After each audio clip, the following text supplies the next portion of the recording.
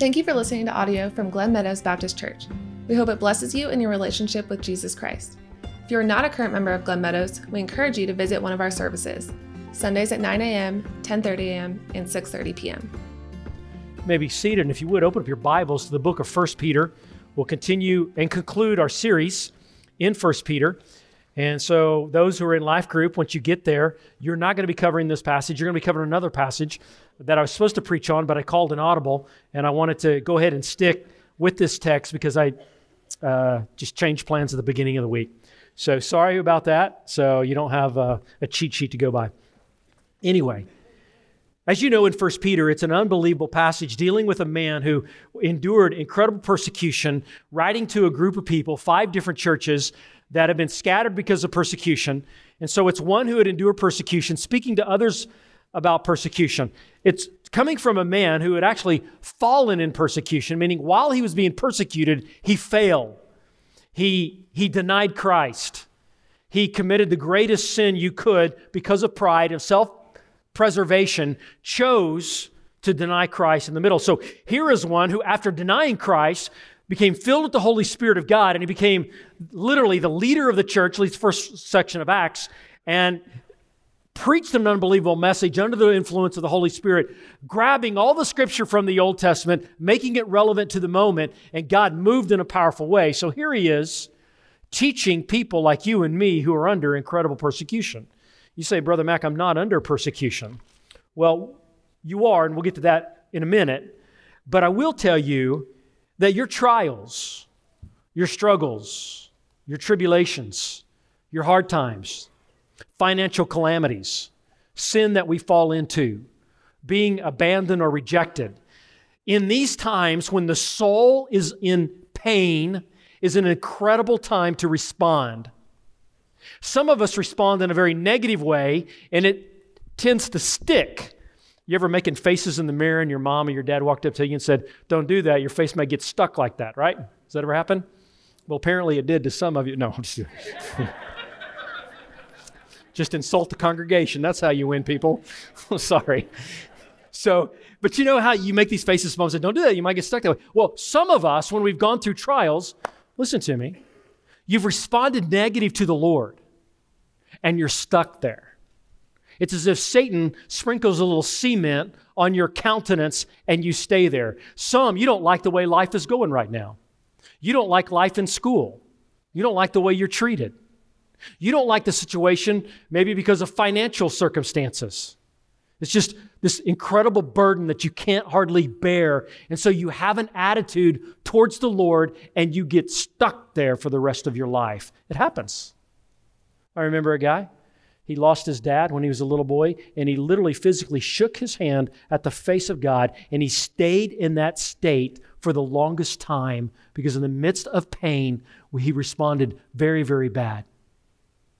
Now let's look at Scripture. Let's look at what God says about these things and how we are to respond, and therefore, whether you're in a trial right now or a great tribulation, maybe you find that you're stuck in a situation, in a negative countenance, or I'm preparing you for when you come across a trial and tribulation, which is everyone, you know, we're either in a trial, we're coming out of a trial, or we're about to go into a trial. That's just life. We live in the world. Jesus says, in the world you will have tribulation, but be of good cheer. I have overcome the world. And so let's look how he overcame the world. Let's look at, we're going to be focusing in verse 6 of chapter 5, 1 Peter chapter 5, starting in verse 6 through verse 11. And so just like we have in the last few sermons, we've looked at the conclusion as Peter's writing, kind of the summary of what he's saying, and then we'll build from the top. And so here's the summary. Verse 10. If you have your Bibles, if you don't have a Bible, there's one under the chair in front of you. After all, men and women died to get you the Word of God. So there, let's look at it. 1 Peter chapter 5, verse 10, here's what he says. Now the God of this age, who called you to his eternal glory in Christ Jesus, will personally restore, establish, strengthen, and support you after you have suffered a little while. Verse 11, to him be the dominion forever. Amen. So here's where we're headed. Here's what we learn. Dominion is a term. It's a military term. It's a ruling term. And so the dominion, when you just read dominion, it's talking about a king. Now, we don't have a monarchy. We live in a democracy, thank God. But if we were to live in a monarchy and say we lived 300 years ago and we were under a king, we would understand what dominance means, or dominion. It means from this territory to this territory, this king rules, and the way the grass is grown, the way the poor are taken care of, the way the rich are dealt with, the way the criminals are disciplined, it's under the authority of that one king. Now, in the kingdom of the Lord Jesus Christ, it's the same thing.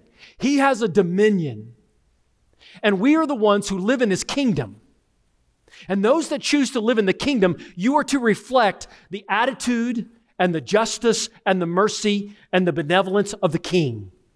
Because we're under His authority. He is the king, we are His subjects, and we reveal what He's like through our character. Now, after all, listen, if you claim to be a Christian, and yet you live under the dominion of the enemy, or you want to live like the world, or you want to live according to your own way, then what you are is you're committing treason, literally.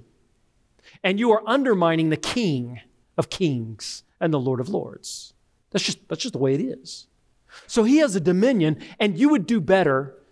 It's a wise choice to submit to the King. Now, there may be a time in your life where you were in complete alignment with the King. You loved to worship. They couldn't keep you from singing because you knew the King and you wanted to shout His glory. No one could keep you from serving because you knew how He had served you on the cross. And so you were there, you showed up, you were on fire for the Lord. If there was a time in your life where you were more on fire for God than you are now, then you need to, we need to repent and get in alignment with the King. Why? Because it says, it's talking about His dominion forever and ever and ever. Here's what this means. You do not want to get to heaven, and as a Christian, you do not want to get to heaven and then bam, your eyes are open. We just sang a song about that. Lord, open my eyes. Your eyes are open to full reality of the dominion of the Lord, and you're going, doggone, when I was on earth, I could have lived like this, and I chose to live like that. I could have lived under the expression of His kingdom and all of its beauty, but instead I just wallowed in mediocrity. Don't do that. Don't go, wow, I could have had a V8. Don't be that kind of guy. Be the kind of guy that says, man, I did it. I lived it under the dominion of the King of Kings and the Lord of Lords. And it's just fantastic. But look what He says. So here's what the King, who is ruling forever and ever, here's what He's going to do. Verse 10, this is just beautiful. Now, the God of all grace. Grace isn't just for salvation. Grace is for the Christian from the point of salvation to forever. And it means God's enabling power that He comes to us. His enabling power. Now, the God of all grace who called you to His eternal glory.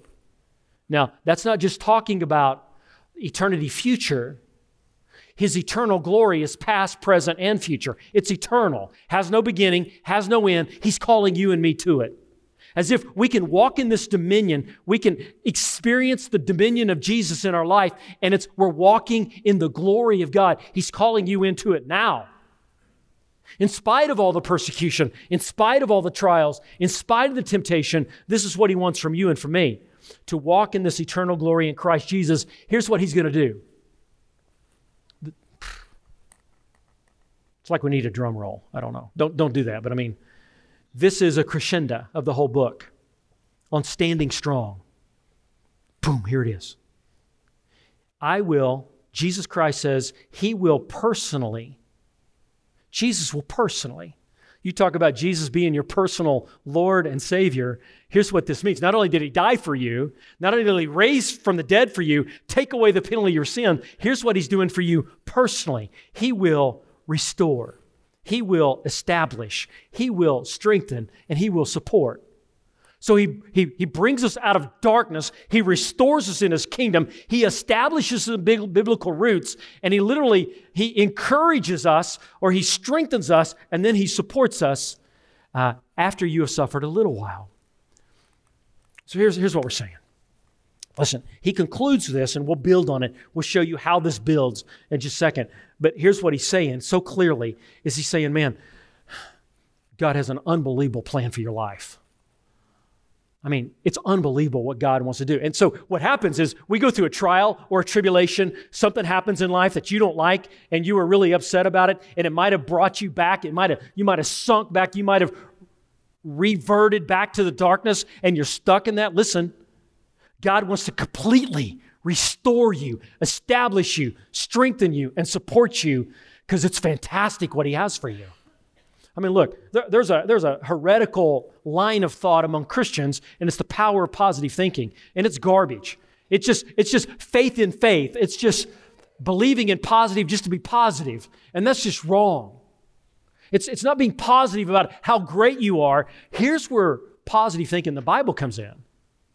It's just knowing God is the most powerful and the most blessed and the most hopeful avenue you've got. And when you belong to the Lord and you're in His dominion, then things are fantastic. They are absolutely in your favor because God favors you. Man, I got a friend, he's in the first service all the time. And it struck me when he said this. We were talking about his future, and he said, wait, let me remind you of something. Let me tell you something you probably don't know. I'm God's favorite. I just started laughing. And I just said, say that again. He said, I tell everybody, and they don't believe me, but listen, I am God's favorite. And I'm like, dude, that is the best attitude to have, because what the scripture says about the one who wants to walk under the lordship of Jesus, I am favored by God. Say, Brother Mac, where do you get that? Right here. Right here. Look, he is going to, I don't know what other kind of language to say, except this is unbelievably positive. This is fantastic. No other avenue you could choose, no other road, no other direction can you go to have the most abundant life possible than this one. He will restore, He will establish, He will strengthen you, and He will support you. This is what my God does. No other God provides this. So how does He do it? How do we get from where we are to here? Watch this. Jesus is the chief shepherd, right, of the church. I would be considered an under-shepherd, and any of our teachers and elders would be under-shepherds.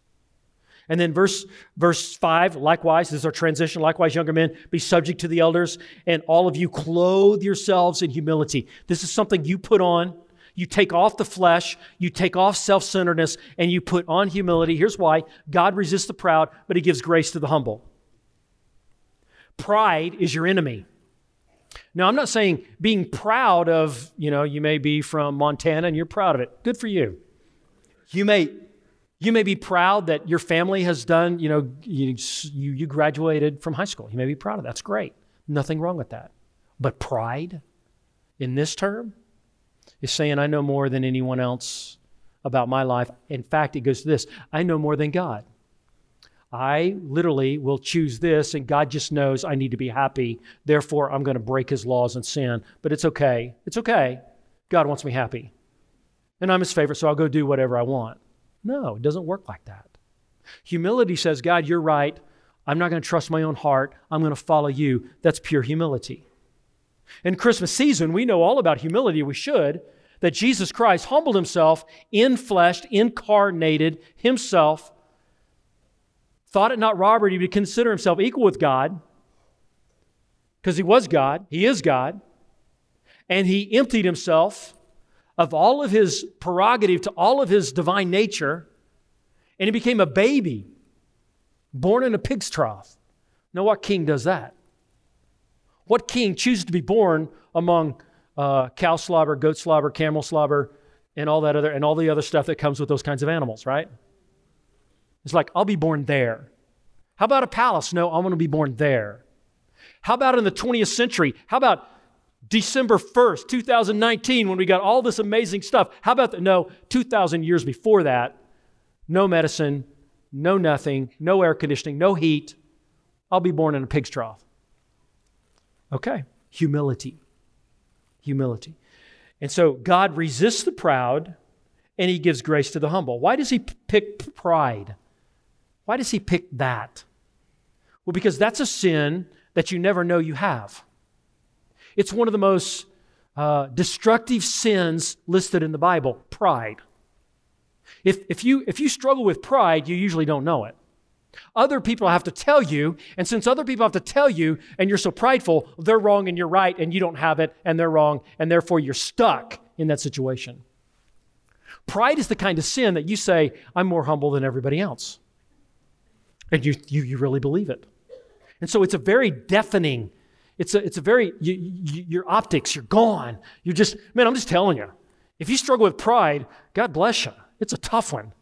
Humble yourself to listen to others so that when they say, you're a little prideful, you're a little arrogant, you really, really need to listen to that when they say that. But here's why. God passes over you, man. One way to guarantee that God rejects you is pride. It's like God sees that and he goes, I'm not going there. I don't walk like that. If you don't need me, I don't want you. That's what this says. God literally says he resists the proud, but he does what to the humble? Gives enabling power. He gives grace to the humble. Therefore, now remember, he's talking to people that are running for their lives. He's talking to widows. He's talking to orphans. He's talking to people who've been devastated and they probably don't have enough to eat. And he's saying, you need to humble yourself. A couple of thoughts. Just because somebody you may be really hurting financially. You may even be homeless. You may be carless. You may be just lusts of everything. Do you know you can be just as prideful as the one who makes billions of dollars? Because here are these people going through all kinds of trials, running for their lives, and he said, you need to humble yourself. And you're like, are you kidding me? Because pride isn't associated with a certain socioeconomic level. Pride is something that hits everybody. And so when we go through trials, there's a point where we all must humble ourselves. And he says this. Also, here's another point. You're not supposed to humble other people. Do you see that? This is something we do ourselves because no one is supposed to humble you except the Lord. You yourself take this upon yourself. This is in the middle voice. The subject acts upon himself. You humble yourself. And here's how we do it. Under the mighty hand of God. Now, this term, the mighty hand of God, is used in the Old Testament and partly in the New Testament in two ways. When the mighty hand of God is mentioned, it talks about chastisement or discipline. You're being disciplined by the mighty hand of God. He controls everything. And when things happen, sometimes they happen for discipline. Anybody here, I know there was a few, but running late to church today? You're like, man, I got up late, or breakfast took too long, couldn't get the kids going, or I just wanted an extra hour, or whatever, and you're trying to get to church really quick, and you hit every single red light. You know how that happens? I was headed to the other side of town. I'm like, man, I have just enough time to get there. I hit every single light, and I hit the train. I didn't hit the train, but the train came. And there I'm just all upset. Man, why can't they put the train tracks outside the city? Why can't they do that? And just you get very frustrated. Then another red light. Instead of just thinking, you know what? This could be just a sovereign act of God to test me, to humble me, or maybe even to save my own life from a truck that runs another stop sign. Why not just say, you know what? These are circumstances. I should have left a little earlier maybe. Maybe I'll learn. Or maybe it's just circumstances that don't require my introduction of anger. What if I just humbled myself? But the sad news is, for some of us, little things trigger things because we got stuck instead of submitting to the sovereign hand of God. But not only is it chastisement, it also is deliverance. When the mighty hand of God is used in the Old Testament, it's not only for chastisement, but it's for deliverance. And so it just says, look, the mighty hand of God is going to move and it's going to rescue his people. So here's what we do. We humble ourselves, whether it's chastisement or waiting for God's sovereign hand. We are God-focused and we're submissive to his outcome. And you just rest in the Lord. That's how you humble yourself. If you're not resting in the Lord, whether it's his chastisement or his deliverance, it's still him. It's always him, and I humble myself. But then here's something else we need to do. So verse 7 modifies verse 6, and verse 7 is a participle saying casting, continual action. Here's what I do. I take all of my concerns and I lay them at the feet of Jesus. Why? He's got a mighty hand. The mighty hand of God. It's mighty. It's glorious. And I take my burdens. What burdens you this morning? Is it relational issues? Financial? Physical? What is it? Is it something internal? Something that if you could change today, you would just say, gosh, I'd change it so fast. Anything burden you? These are the things we cast upon the mighty hand of God, and we leave it there.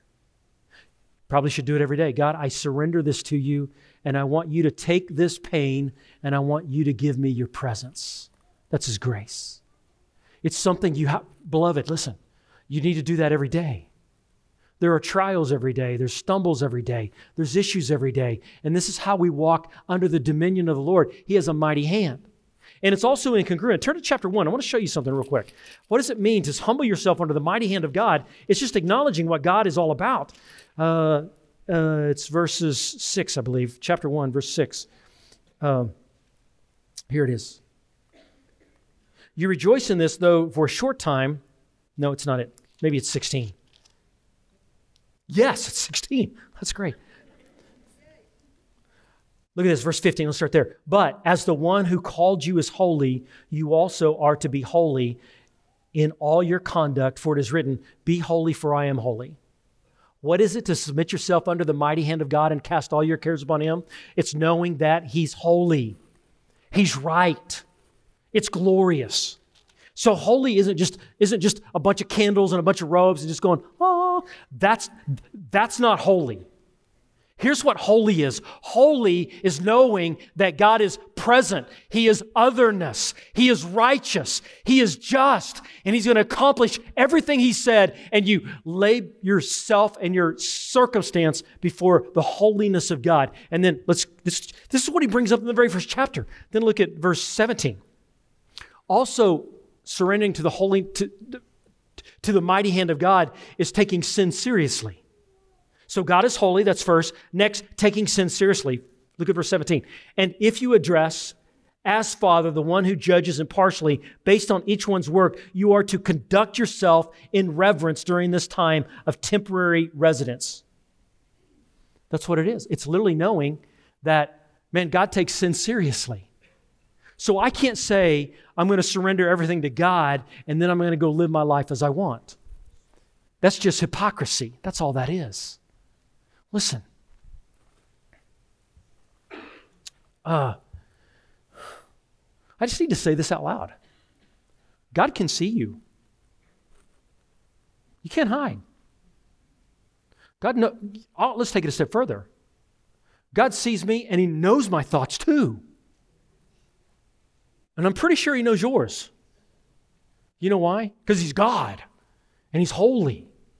And for some reason, we live in a culture that think it's all right to be all this and a bag of chips on Sunday morning, but Monday, Tuesday, Wednesday, Thursday, Friday, and Saturday, we go live as we want. Look, that's not submitting yourself under the mighty hand of God. But third, so first, recognizing he's holy. Second, realizing that sin is serious. But third, God is a rescuer. Look at verse 18, chapter 1, 1 Peter. For you know that you were redeemed from your empty way of life, inherited from your fathers, not with perishable things like silver and gold, but with the precious blood of Christ, like that of a lamb without defect and blemish. In other words, God is holy. Be done with sin. And you know what? He has invested in you the richest of all gifts you could ever have. He's given Jesus for you. this precious blood. So do you think for a moment he's going to let you perish? Do you think for a moment he doesn't see the trouble? He knows. And so what's our response? Turn to chapter 5. Cast all your cares upon him because he cares for you. Surrender to the mighty hand of God. And if that was just all there was to this picture, that would be very simple. It really would. But it's not just the only thing that we do. Here's the other thing. You must resist the devil. You must resist the devil. Say, Brother Mac, that's just a fairy tale. Brothers, sisters, I'm telling you, Satan is alive and well in San Angelo.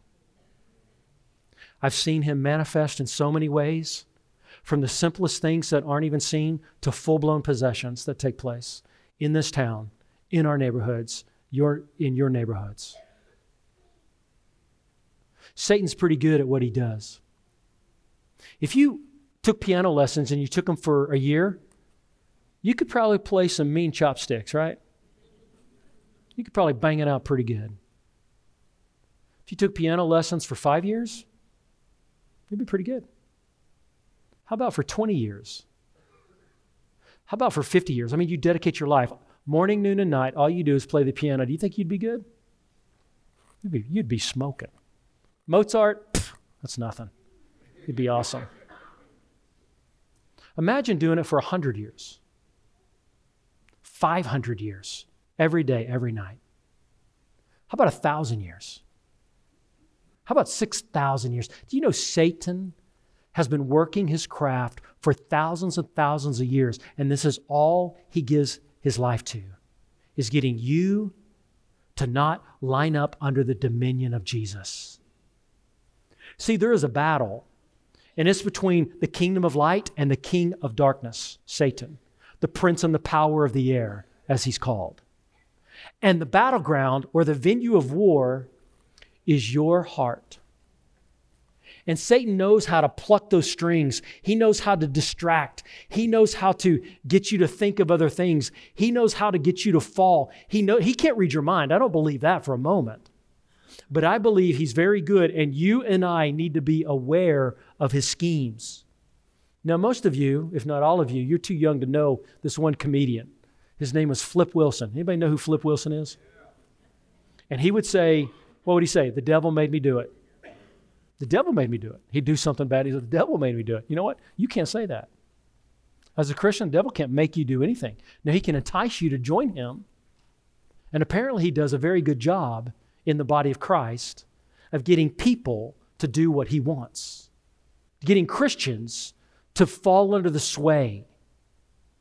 In America, in our incredible prosperity, there is a current or a sway of compromise, and it's all around us. What I usually hear out of people is, that's really not that bad.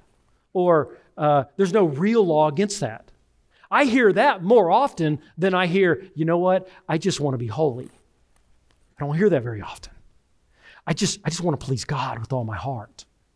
I usually hear when people will ask, they'll ask a question, how much, it comes down to this, how much can I get by with and still go to heaven? And I'm like, get out of here. I mean, how do you answer that? You're not even in the right ball game. I mean, you're approaching this like a whole nother faith. Listen, here's where we should be. We should know the schemes of the enemy. Look at what he says. Number one, you and I should respect the devil. You say, wait a minute, I don't think we should respect the devil. No, listen to me. Verse 8 says, be sober-minded. In other words, wake up. There was a couple of ranked football teams yesterday that lost to unranked football teams yesterday, right? You know what they didn't do? They didn't respect their opponent. They didn't respect the coach. They didn't respect the quarterback. They didn't respect the defensive line, the offensive line. They didn't respect them. They just went in there thinking they're going to win. And look, if you think you are not a target of the enemy, you've already lost. It's that simple. Why don't you ask yourself, In other words, to be alert. How does Satan get at me? Because it's different for me than it is for you, right? You may look at other people's sin and say, that's just disgusting. And they look at your sin and go, that's just disgusting. And they're on complete different levels, right? But sin is sin. So how does he get you? Is it pride? Is it anger? Is it criticism? Is it malice? Is it indifference? Is it just laziness? What is it? And here's the way you do it. You and I, we should look at our pasts and look at our track record, and I bet it would take you 10 seconds to figure out where it is that the enemy starts to get after you. So he says this, be respectful. Number 2, you should recognize when it's the devil. So respect and also recognize. Look at his symptoms. Look at the way he maneuvers in your life. Grow in discernment. If you're waiting to observe the devil when you see someone's head turn around and pea soup come out their mouth, you're probably going to be waylaid by the enemy because he very seldom manifests like that. He usually manifests in a very subtle way. And so what are the subtle ways in your life? And also, then it's resist. Look at verse 9. Resist him. So respect him, recognize him, and resist him. Let me show you this little chart just to give us some guidance in this realm. So there are 3 evils in this world. There's the evil of the world. There's the evil in your heart called the flesh. And then there's the evil of Satan. And you respond to each differently. So the world is just a worldly system. It's maybe that sway within your school. Maybe it's in your junior high or high school. There's just a sway and people want you to get involved. It might be in your cubicle farm where you are. It might be where you work in construction. You can just see there's a sway of compromise and sin. That's just the world. And what are you to do? You're to run. 1 Timothy 6:11 says, flee. 2 Timothy 2:22 says, flee youthfulness. Run from it. Anybody have any pecan pie lately? Brother, I'm telling you. So if I'm on my 4th piece, right? And, before noon, I'm like, man, I don't need to sin like this. I don't need to be a glutton. It doesn't do me any good to just stare at it, right? I don't just go, I'm not touching it. It doesn't do me any good to do that. What I need to do is to drop the pie and what? Run. Right? Don't say, hey, can I have a glass of milk and a fork? You run. You can't sit there and stare at it and say no at the same time. You must run from sin. If there's someone who makes you stumble, you have to sever ties, cut, and get out. We're to be in the world, but if someone is making you stumble, you say, brother, I can't hang with you anymore. I can't. It's that proverbial crab in the bucket pulling the other person down constantly. You got to cut and run. You need to run from sin. You are no competition to sin itself. You just run. You leave. You quit your job if you have to. You block people if you have to. You don't go to places.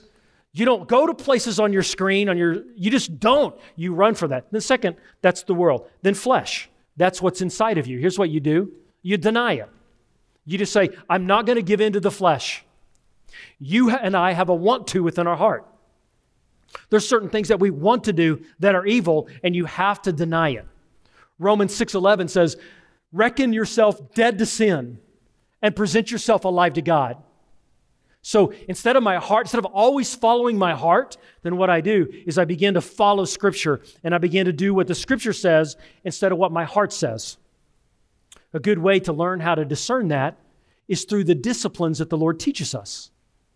He went to the disciples and they were trying to pray while he was in the Garden of Gethsemane. Remember this?